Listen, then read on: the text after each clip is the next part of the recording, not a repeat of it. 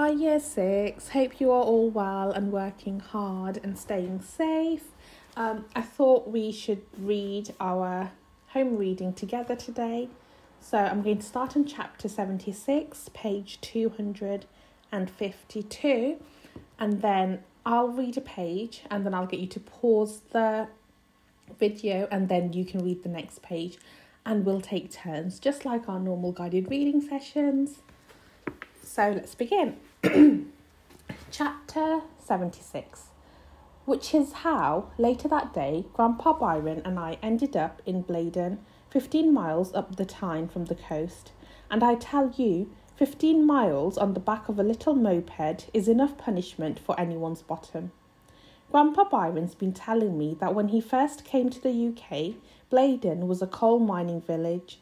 But there's no mining here now. Just street after street of neat red brick houses and a supermarket and a garage.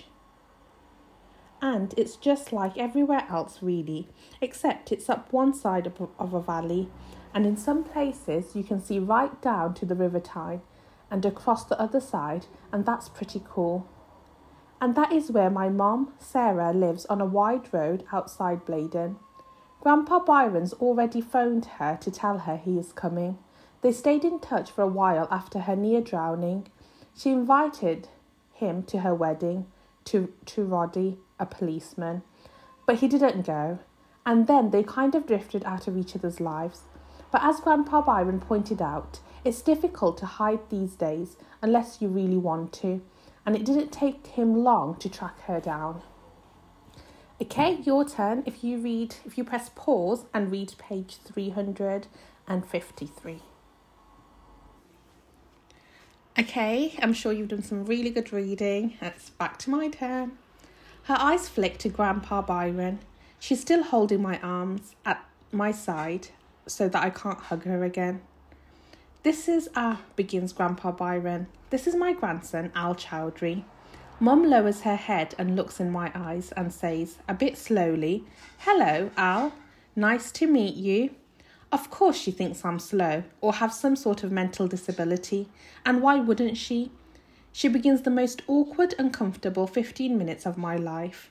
Or, to adapt the hot stove pretty girl analogy of my namesake Professor Einstein, 15 minutes in the presence of someone who both is and is not your mom, along with her suspicious husband, feels like a lifetime. We go through, me and Grandpa Byron, and we sit in her tidy front room, and her husband, Roddy, it might be Rhodey, who's now an inspector in the Northumbria Police, brings tea and a juice in a box for me, like I'm 5 or something. She and Rhodey and Grandpa Byron talk adult small talk, all the how have you beens and everything, which lasts a few minutes, and I learn that she and Rhodey have no children, but several nieces and nephews that they're very fond of, and they've moved here about 8 years ago, and Rhodey built his conservatory himself and blah blah blah. But then it starts to get a bit tricky, because all this while I have said nothing, and there are some big question marks hanging in the air. Okay, your turn if you read page 255. Okay, back to my turn. Mum barely glances at my feet, but smiles indulgently and a bit nervously, and her eyes look at Grandpa Byron, sort of pleading for help. My toes, I say, syndactylic, like my mum's. Oh yes, says Mum enthusiastically, but it's not her real voice. It's the voice that people who don't have children use when they talk to children. A bit too sing-songy. Did your grandpa tell you I have that too? You probably know how rare it is, how unusual. You're very special, Al, aren't you? Special? Mum's smiling at me, but it's not a real smile either. It's a synthetic smile, which might be all I will ever get from her. It's time to go. I can't stand it anymore, and I quickly put my shoe and sock back on and stand up as Rhodey comes back in the room. Mum says, "From your mum, you say?" Then to Grandpa Byron, "I don't remember you saying Hypatia had syndactyly." Ah, he's confused, bless him. He means his dad. Anyway, nice to see you again. Sarah, Rhodey. And it's like we can't get out of their house fast enough. I know that I've been acting oddly, and there's just this look that is still on Roddy's face as he and Mom say goodbye, and please come again, and all of that. Okay, if you finish off this chapter, and then we'll move on to chapter 77. I'll read chapter 77. I'll read the whole chapter, and then you can read chapter 78 and 79. Remember that I told you that Grandpa Byron can remember pretty much every single day of his life. Now I think about it a bit more, it's easily the most impressive thing he does. Some of what he remembers are big things, like getting married, which everyone remembers. But some can be tiny, like having a particularly nice lunch or what he wore that day. So far, it makes for more than 18,000 bits of information that he can call up when he wants to remember. Say, where he was on a particular day, or where he was living, or who he was with, or what he ate. None of it written down, of course, so there's no way I can check whether he's right, but I trust him.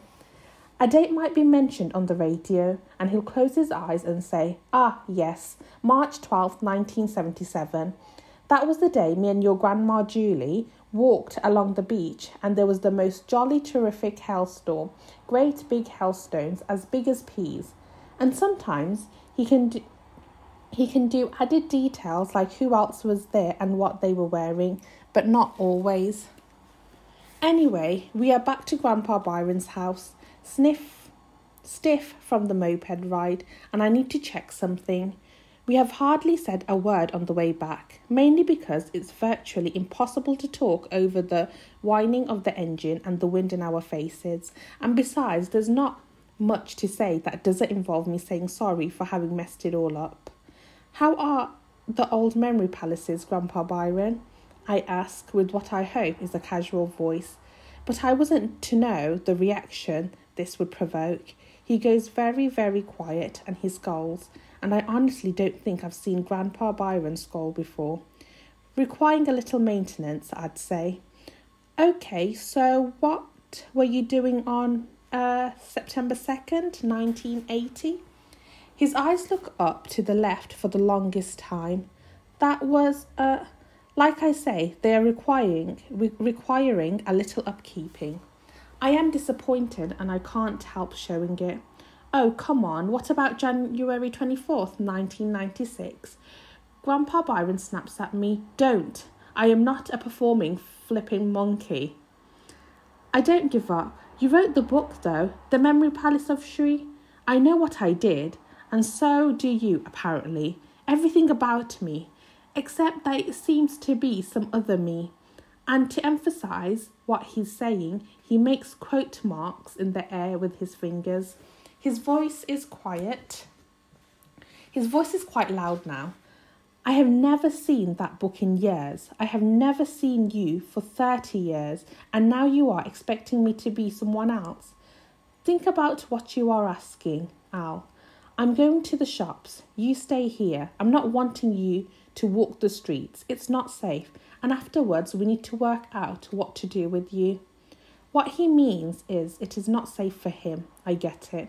A man can't suddenly have a young boy live with him without people wanting to know why. The front door slams as he leaves, and that makes 2 rows. The front door slams as he leaves, and that now makes 2 rows I have had with Grandpa Byron, both within about 5 days or 30 years, or, oh, I don't know, take your pick. I've pretty much given up trying to work it out. I hear Grandpa Byron's scooter coughing down the street, and I have to act fast. The thing is, I have come back to a world that has changed in a billion unknowable ways as a result of what I did. Mom doesn't know me, other than meeting me once and thinking I'm special. Grandpa Byron's he's just not the same. I worked this out on the journey back from Bladen, and I remembered what Grandpa Byron, or who I am now knowing to think of as the old Grandpa Byron told me. Don't dream of a different life, Al. Love the one you've got. Does that mean I can't try to change the one I've got? I have decided that it doesn't. From my backpack in Pi's bedroom, I take out the scratched and battered black box and the cables, the string of numbers and symbols that I so laboriously typed into Pi's supercomputer is still on the keyring memory stick. I'll need to borrow Grandpa Byron's laptop. I'll need to find a zinc garden tub from somewhere. I'm going to use the time machine one last time, and I mean it. One last time. I am sick to death of time travel. Okay, if you read chapters 78 and 79 independently, or maybe to your parents, and then do the task, which is to write a summary of what you have read so far, and hopefully we get to do this again. Have fun. Bye.